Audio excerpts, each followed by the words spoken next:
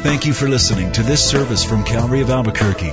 It's our hope that this message will help you grow in grace and in the knowledge of our Lord and Savior, Jesus Christ.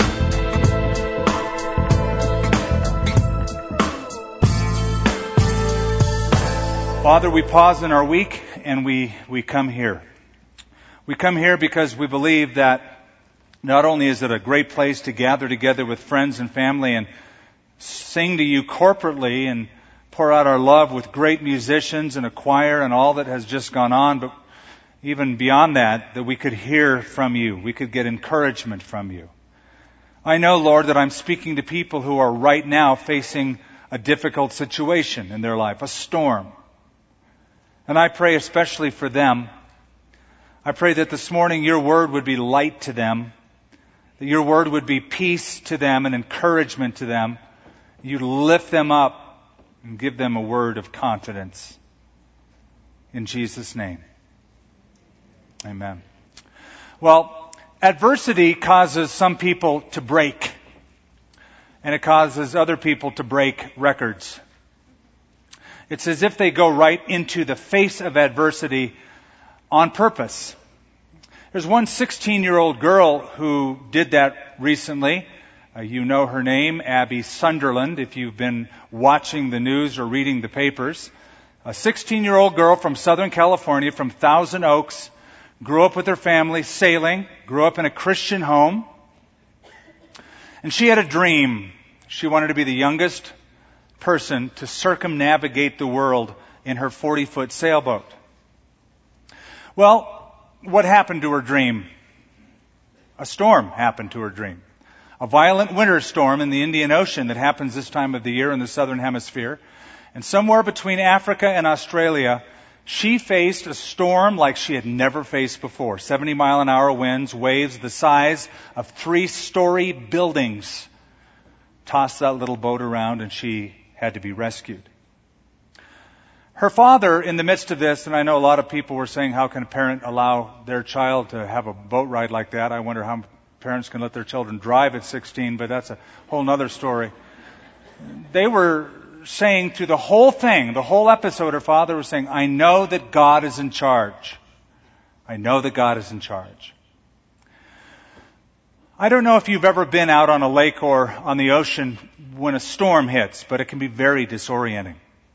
My first experience as a child, my dad loved to fish, and he said, let's go deep sea fishing. So we went out of Newport Beach on a little boat, and what I was totally unexpecting was something called seasickness.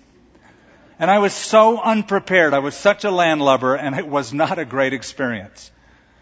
The second time I was out to sea was crossing the English Channel, going from England to France, and a storm came up. I was prepared. I had Dramamine. I took it before. And I was fine. But there were on board some very prim and proper and well-dressed English men and women. And it was just hilarious to watch them with their heads over the deck, feeding the fish as we went from one side to the other. It was great. The third experience that I had, some of you were with me when we took a cruise to Alaska some years ago. Going through the inland passage, a sudden and unexpected storm came and tossed that ship, that big cruise vessel, like it was a little toy boat. And I remember the sound of the metal stretching. You hear it go, and then back again, all night. Well, it happened to be the night when you dress up and you go to a special dinner. And that night it was lobster dinner. But because of the storm, half of the people didn't go to dinner. So those of us who did go to dinner had the lion's share of the lobster.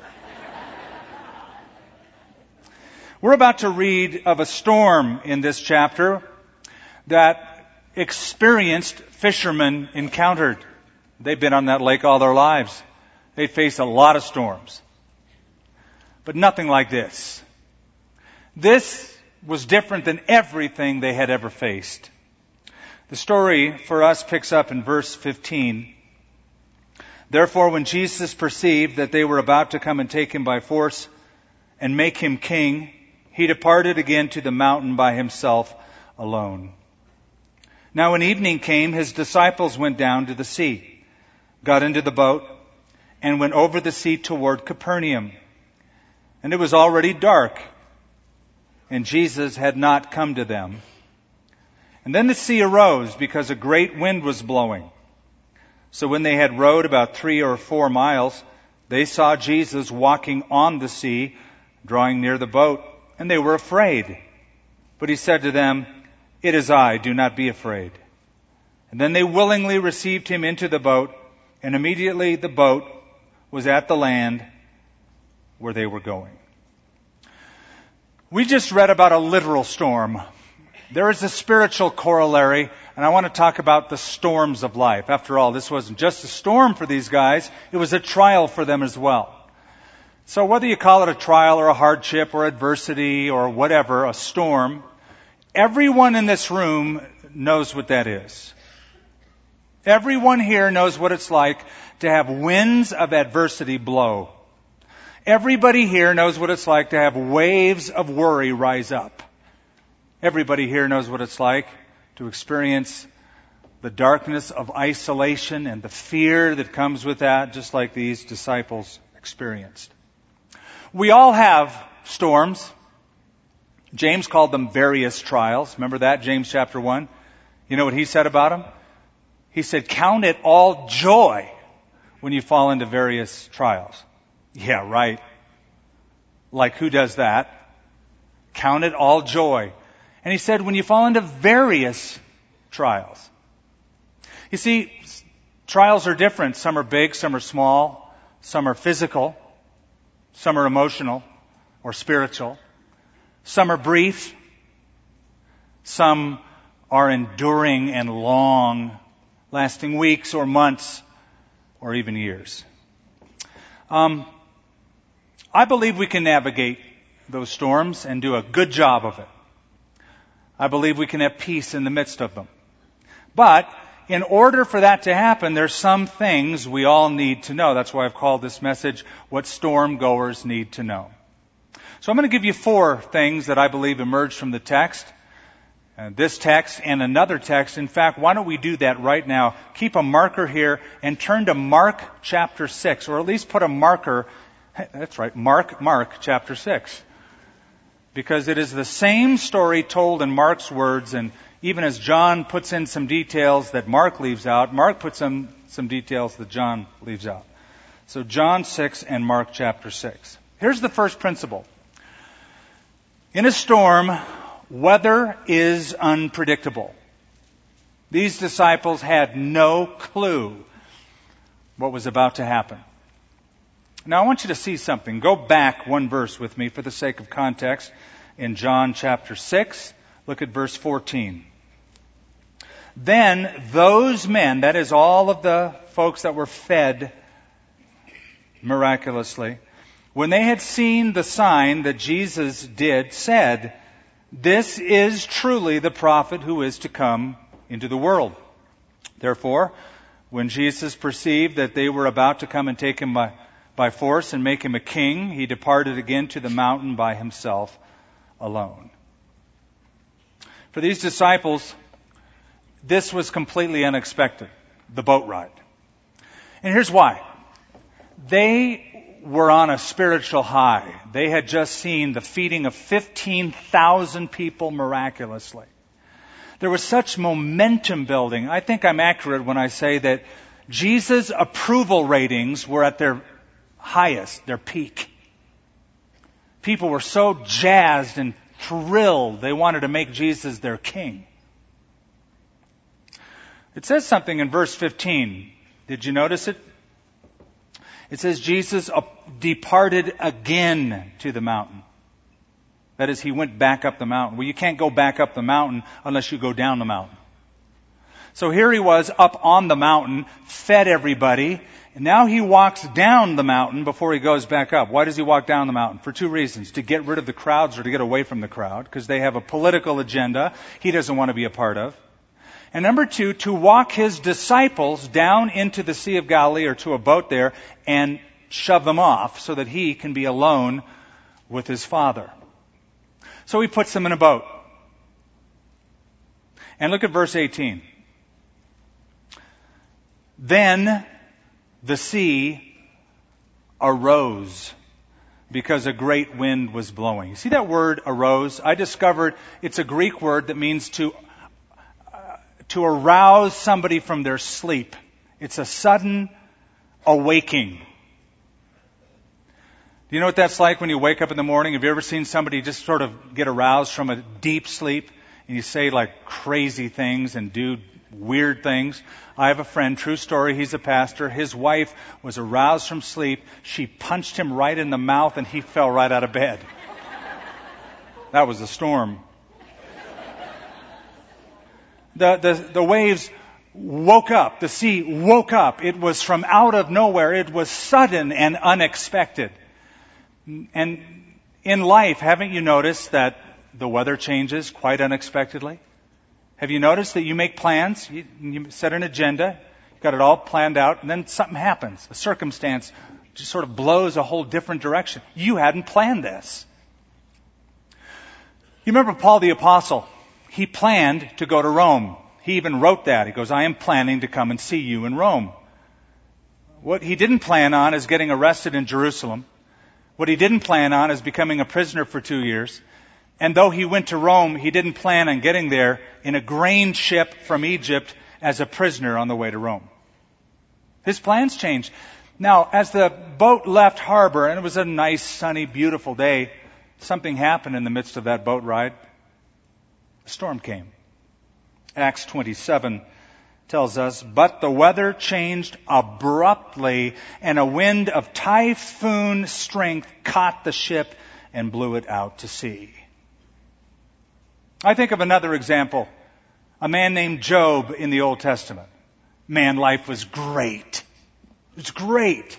Everything was happening as planned. He had his children around him. He had his health. He had prosperity. He prayed for his children. He loved his God. And then one day, everything changed. All of his children died in a single day. And one of the messengers came and said, suddenly, a powerful wind swept in from the desert and hit the house on all sides. The house collapsed, and all of your children are dead. About a year ago, my wife went in for a routine checkup. It was routine. That is, until the doctor found a mass. And said, I want you to clear your decks for the next several months. Things are going to change. We need to get at that, and we need to get at it now. Surgery was scheduled. It was successful, but the doctor came out and said it was malignant. It's going to require chemotherapy. Looking back on that, here we were. Everything is just sailing along until you hear that news, and then suddenly, abruptly, the wind changes. You go in a totally different direction. I describe it like having your tickets in hand and going down to a bus station or a train station. You've got your itinerary, it's in your hand. You've got your tickets, they're in your hand. You get down to the bus station or train station, and somebody meets you there and says, I have different tickets for you. You're not going where you think you're going. You're going to get on that train, not that train. And so you get on the train with these new tickets. You have really no idea what this is about, but you ride that train, and you don't get off of it for about a year. Some for longer. Some never get off that train. I'm bringing all that to your attention or reminder simply to say that this is not unusual. In fact, this is typical. This is normal life. There's an old Jewish proverb that goes like this, quite simple. Man makes plans and God changes them. Jesus put it this way. The Father causes His Son to rise on the evil and on the good, and He sends rain on the righteous and the unrighteous. Message is simple. Whether you're saved or not, whether you're righteous or unrighteous, whether you're good or wicked, you enjoy good times and bad times. Sun mixed with rain. And even if you're a child of God, the weather can change suddenly and abruptly. Even Paul the Apostle spoke of hardships. that he and his team encountered. He writes to the Corinthians, "We suffered under great pressure, far beyond our ability to endure, so that we despaired even of life." Boy, I'm glad he wrote that. Because now, when I encounter people who say shyly, "Pastor, I'm so embarrassed. It's been so difficult for me lately. I've despaired of life," I can say, "You're not alone. You're in Paul's camp." Paul even despaired of life. Paul didn't think he was going to make it. That's normal life. I read something in Reader's Digest that said, expecting not to be treated badly just because you're a good person is like expecting an angry bull not to attack you just because you're a vegetarian. Don't you love that? That angry bull doesn't share your dietary convictions. And so weather is unpredictable, and the disciples are about to find out he's not just the God of the free lunch on the hill, he's the God of the storm. So that's number one, weather is unpredictable. Look at verse 16. Now when the evening came, his disciples went down into the sea. That is, they got into the boat, into the sea, and they set sail. Question. Why did they get into the boat to begin with? Was it their idea? It wasn't their idea. In fact, I'm sure they did not want to get in that boat. You know why they went in there? Jesus made them get in the boat. And this is the second lesson. In life, God's the captain. You're just the crew. So if you have this Invictus kind of ideology that says, "I am the master of my fate, I am the captain of my soul," good luck on that one. When you come to Christ, you give him the pink slip to your life, the keys.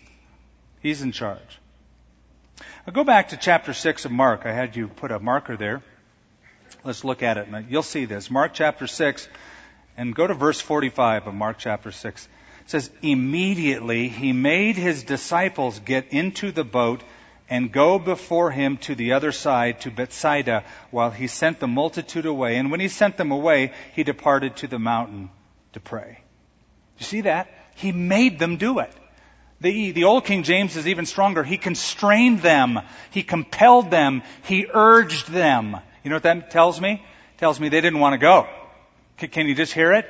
Where are we going, Jesus? Just follow me. Where are we going? Going to the lake. Okay, well, here we are. Now what? Get in the boat. Well, you coming? Nope, you get in the boat. Oh, we don't want to get in the boat. You just pulled off like the coolest trick ever. You fed 15,000 people. We're sticking to you like glue.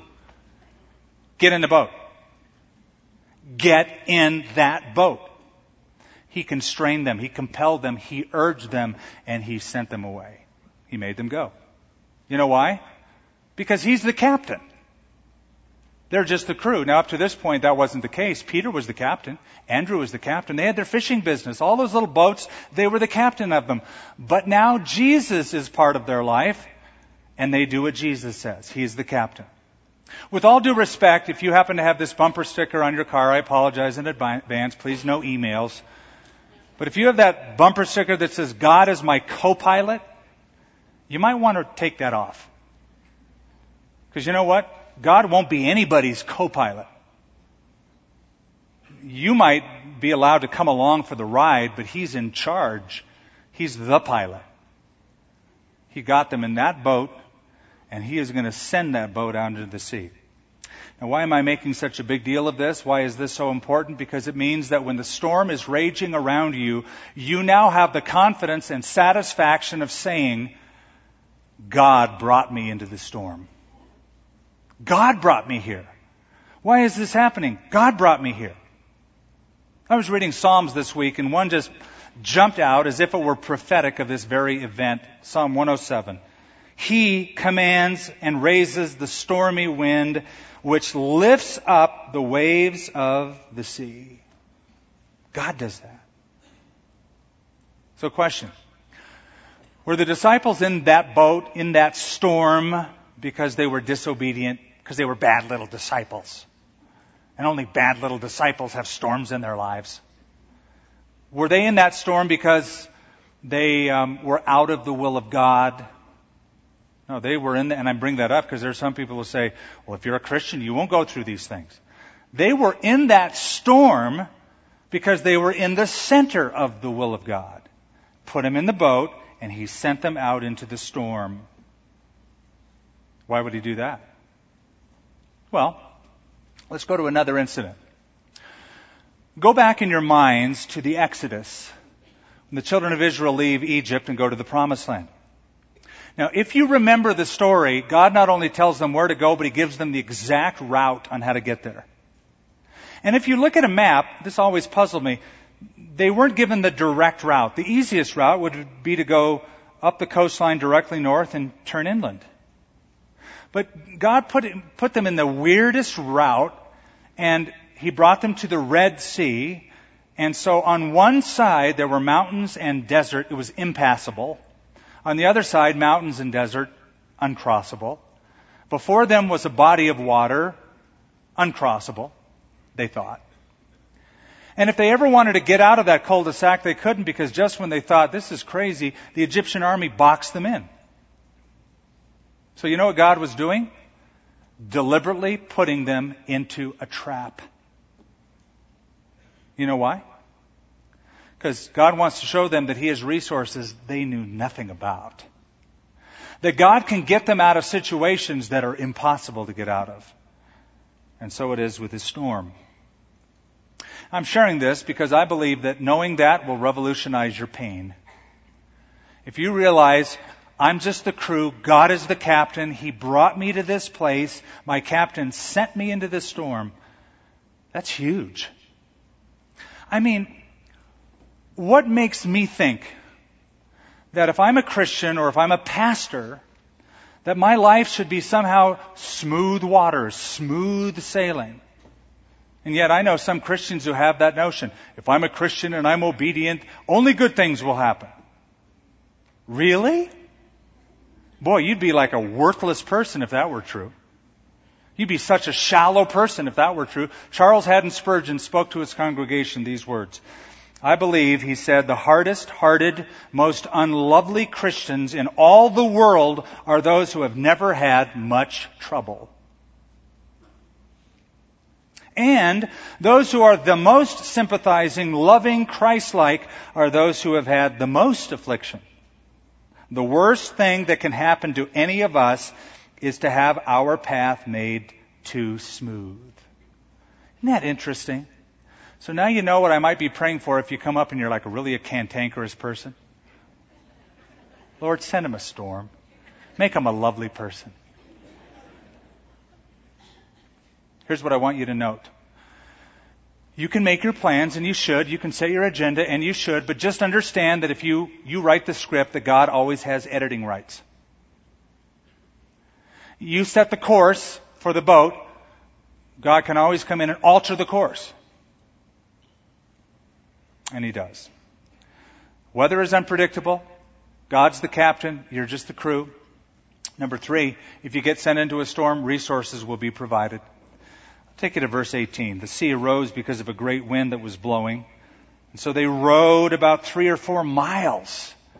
The Sea of Galilee is only about 7 to 8 miles wide and 12 to 13 miles in diameter. So they were like right in the middle, right? Right in the middle of the lake. They saw Jesus walking on the sea and drawing near the boat, and they were afraid. But he said to them, "It is I. Do not be afraid." Now, if you put all the stories together, and we will in just a moment, there's 3 things I want you to discover about Jesus. Number 1, he knows. Number 2, he prays. And number 3, he comes. He knew exactly what was happening. Do you believe that? Do you think Jesus was up on the mountain, he's doing his thing, praying, and he did not know what was happening to the disciples? Is God ever out of the office? Does God ever go, "Oh, I didn't know that. I'm so sorry." He knew exactly. Go back to Mark chapter 6. And watch this. Mark chapter 6, verse 47. Now when evening had come, the boat was in the middle of the sea, and he was alone on the land. Then he saw them straining at rowing, for the wind was against them. Now about the fourth watch of the night, he came to them walking on the sea and would have passed them by. He saw them straining at the oars. Boy, don't you think you got to have pretty good eyesight to see a boat 4 miles away and now you're still a little bit more inland on top of a hill? I've been on the Sea of Galilee. I can't see a mile away a boat with the haze. And not only to see that there's a boat, but to have such detail as to be able to see that the people aboard that boat are having a difficult time straining at the oars. It's pretty good eyesight. In fact, I would say it's impossible to see that way unless you can see some other way. That's sort of the whole point, isn't it? He is God omniscient. He knew exactly what was going on that boat. He could see it. He knew it in advance. We mentioned Job. Remember Job? In chapter 23, he said something that's profound. And I know you've experienced it. He's in the heart of his deepest struggle, deepest trial. And he writes this: I go forward and I can't find God. I go backward, I cannot perceive him. I look on the right hand, the left hand, he's not there. Ever had that experience? You're in a trial, you're looking for God, you're wanting his peace, you're wanting his presence. Nothing. So you know what Job finally says?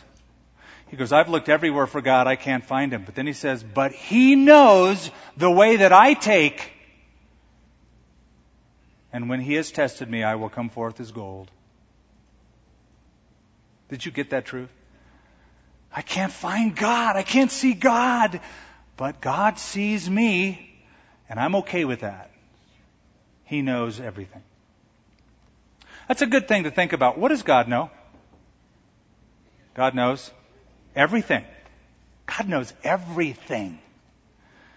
Jesus said that God knows the number of the hairs of your head. Now, for some, that math is getting easier every year, but God knows that. God knows that. David said that, in effect, God knows when we cry. He said that God puts our tears and stores them in a bottle, like a little memorial. He knows every time we're sorrowful and every tear that is shed. God knows that. Jeremiah, or I should say God through Jeremiah, said, I know the thoughts that I think toward you, says the Lord, thoughts of goodness and of peace, to give you a future and a hope. God knows everything. And that's the first resource we have, is knowing that even if I can't see or feel God, though he's not apparent, he is certainly aware. He knows. Second, he prays. You say, excuse me? That's right, Jesus prays. And if that's all new information for you, then you're about to be wowed, because you're going to see it. Now go back to Mark chapter 6, verse 46. Where it says, and he sent them away, he departed to the mountain to pray. Question, what is he praying for? Well, in all honesty, we don't know. We're not told what he's praying for. But can I say, I bet you at least part of his prayer is for the disciples? I mean, if he can see that far and he knows what's going on in the boat and the struggle that his friends are having, and knowing what he does in John 17, remember when he prays for his disciples, Father, I pray for those that you have given me, for they were yours and you gave them to me. I pray for them. I'm sure he was praying for his disciples. In fact, he might have been praying for them right down the line. Lord, I pray for Peter. He's about to say something really stupid. And then I pray for Andrew because he's going to follow suit. And I pray for Thomas because he's just like so bummed out. He's shaking his head the whole voice. He's probably praying for every single one all the way down the line. Now I have a question. How would you feel if you knew that Jesus was in the next room praying for you? Would that like bolster you? Would that like give you courage and confidence to like, I can handle this? If you knew that? You know how it is when somebody comes up to you that you know and love on earth and goes, I've been praying for you. You go, oh, that's awesome. But what if you knew Jesus was praying for you? Well, that's the news flash. He is. You see, it says in Hebrews, the writer of Hebrews chapter 7, verse 25 writes this. Therefore, he, Jesus, is able to save completely those who come to God through him, because he always lives to intercede for them. Intercede means to pray on behalf of. That's what Jesus lives for. He's at the Father's right hand and he lives to pray for you That means every trial you have, every situation, Jesus is talking to the Father about you. And can I add, if anybody knows how to pray, it's Him. After all, as God, He became a man. He knows what suffering is all about. So when He talks to the Father about your pain, it's because He knows it firsthand. He knows, He prays. Here's the third resource, He comes. He comes to them in the storm. Verse 19, when they had rowed 3 or 4 miles, they saw Jesus walking on the sea and drawing near the boat, and they were afraid, but He said, "It is I, do not be afraid." I have a question. See if you remember this back from Mark. If you have your hand there, you'll know the answer. When did Jesus come to them? What part of the night? What watch of the night? 4th watch. Now, why did Mark tell us that? I'll tell you why he told us that. He wants you to know how long those disciples had been out there. You see, they left at probably sunset. It was evening, and the sun was setting. Got dark. And the night is divided into 4 watches. Watch number 1 is from 6 p.m. to 9 p.m. Watch number 2, 9 p.m. to midnight. Watch number 3, midnight to 3 a.m. And 4th watch of the night, from 3 in the morning to 6 in the morning. That's when Jesus came to them. 4th watch of the night. You know what that means? It means they've been out on the Sea of Galilee, rowing, struggling, suffering from between 8 to 12 hours. When they were near exhaustion, at the very end of their wits and could go no further, 4th watch of the night, Jesus showed up. Now, I'm sure if they could have voted, they would have said, "Could you please come the 1st watch of the night?" But He didn't come the 1st, nor the 2nd, nor the 3rd, but He came between 3 in the morning and 6 in the morning. They were exhausted. They were weary. He came in their extreme case, but He came nonetheless. Listen, if God has you in a storm, He has His eye on that boat and He has His hand on those waves. And He's not going to allow anything to happen to you that you can't handle. Question. Why did Jesus walk on the water? Was He showing off? Did He come to impress them? Did He walk up to the boat like, "Hey, this is pretty cool. Can you do this?" I don't think He did that. I don't think it was for that reason. It wasn't just to wow them. This is what I believe. Jesus came to them on the very thing they feared the most. The storm. They feared the storm. They were afraid of the storm. They'd been on this lake, but there was no storm like this. They thought they were going to die. They were afraid. Those waves were big, and that boat was about to toss over. And it's interesting that Jesus came to them on the very thing they feared the most. It was that thing that became the footpath of Christ to them. Now, I know we all hate storms. We all dread the idea of a possible surgery, of a possible death of a loved one, of the loss of any kind. But I also know from experience and from talking to thousands of people that in the darkest moment, on the very thing they fear the most, often they find Jesus in the deepest presence. I've never experienced God like I have then. And He came. Corrie ten Boom was part of a family that sheltered Jews in World War II. They were arrested. She was put in a concentration camp for that. She said, "If God ever sends you on stony paths, He'll provide good shoes." I would rewrite that for our purpose and say, if He ever sends you in a storm, He provides great boats. He'll provide you the resources that you need. He knows, He prays, and He comes. Well, let's finish this up. Look at verse 21 of John chapter 6. Here's the 4th point. The sky will clear. The storm won't last forever.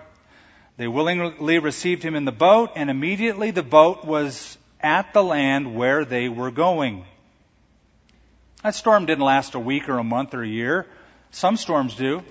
This one had a beginning and it had an end. And if there's one thing I've noticed about storms is that God knows when to end them and have the sun come out. So that you can go, whew. It doesn't mean you'll never have another one, but He knows how to time them. They're seasonal. Now, there was one guy on that boat ride named Peter, right? He was on the boat, wasn't he? Am I right? Peter was riding in that boat. Well, Peter wrote years later a letter. in which he said, "We rejoice, though now for a season you are in heaviness because of many trials." You see, it's not perpetual, it's seasonal. There's a season for them. There's a time that they begin and a time that they end. Did you notice verse 21? It's another miracle, really. It says, immediately the boat was at the land where they were going. Isn't that interesting? They put Jesus on the boat and it's like, whoa, we're here. You know what that tells me? The hardship, the trial, they didn't waste any time in that. They didn't waste any time. Now, I hear people say, well, if only I didn't have this in my life, I could do that. I don't think you'll waste any time if God has you in a time of trial and adversity. I think He is quite able to get you to the right destination at the right time, and you will not be wasting any time. Now, that leads me to end this sermon with sort of a caution. Watch your attitude during a storm. Because, as I mentioned, a storm is very disorienting. And it tends toward not only asking why, but it tends toward complaining. Why, Lord? Why me? Why now? Why this? And that questioning can lead to despising, which can lead to bitterness. Watch your attitude during a storm. When the writer of Hebrews talks about trials, he says, "My son, do not despise the chastening of the Lord. See to it that no one misses the grace of God and that no bitter root grows up to cause trouble and defile many." Don't become so impatient and so embittered and so angered and so indifferent that we say things like, God, this is getting old. This is enough. Right? Well, it sort of brings up the question, why a storm anyway? I mean, why does God put me in the boat, send me out to the storm, change the weather, change the... Why does He do all that? Answer, it's pretty easy. Because He's still working on you. I don't know if you know this or not, but you're not perfect. You've got a lot of growth to do. Amen? So, because of that, He's going to always be working on you. In fact, I would say this, when He's done working on you, you know what's going to happen to you? You'll flatline, you'll go right to heaven. I know you're thinking, God, keep working on me. Lord, just keep working on me. Oh, and He will. And He will do it without your counsel. He's a committee of one. And He knows everything that's going on, and He knows everything you're going through, and He knows exactly what's best for you. And so you go for the ride. You go for the ride. And you worship and you rejoice.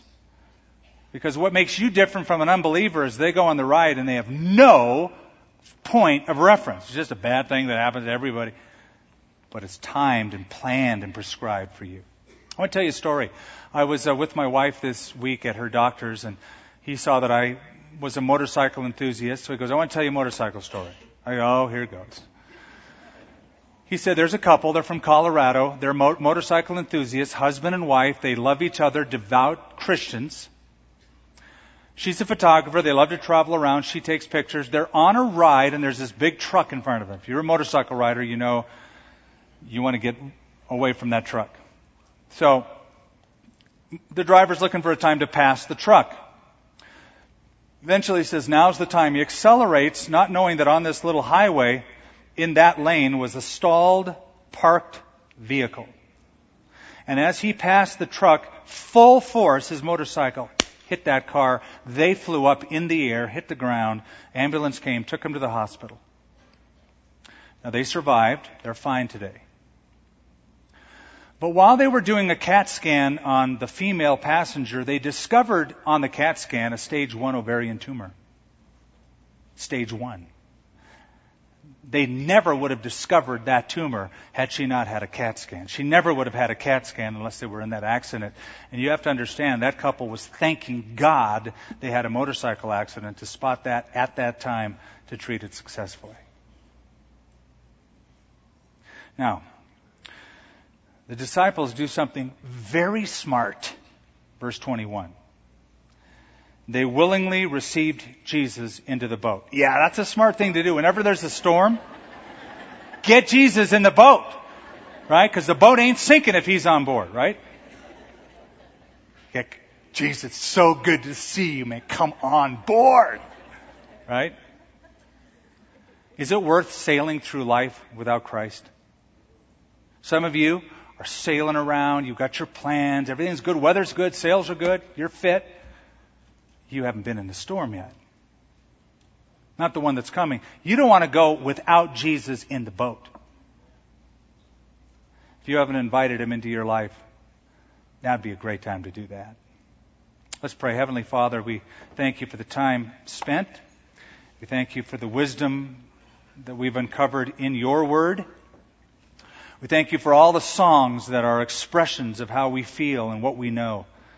And I pray for those who have not invited Christ into their life at this point. I pray they would do it. You know, right where you're sitting this morning, if you have never made Jesus Christ the captain of your life, if you have never given him the control as Savior or as Lord, right where you're sitting this morning, you could do that. And I want you to pray if you have never done that, or if you're not following Jesus today like maybe you did when you were a child. So wherever you're sitting, whether it's in the auditorium, in the balcony, the family room, the overflow room next door, outside amphitheater, if you're listening by radio or internet, I want you to say this to the Lord. Lord, I invite you into my life. I know that I'm a sinner. I believe that Jesus died on the cross, shed his blood for my sins, and rose from the dead.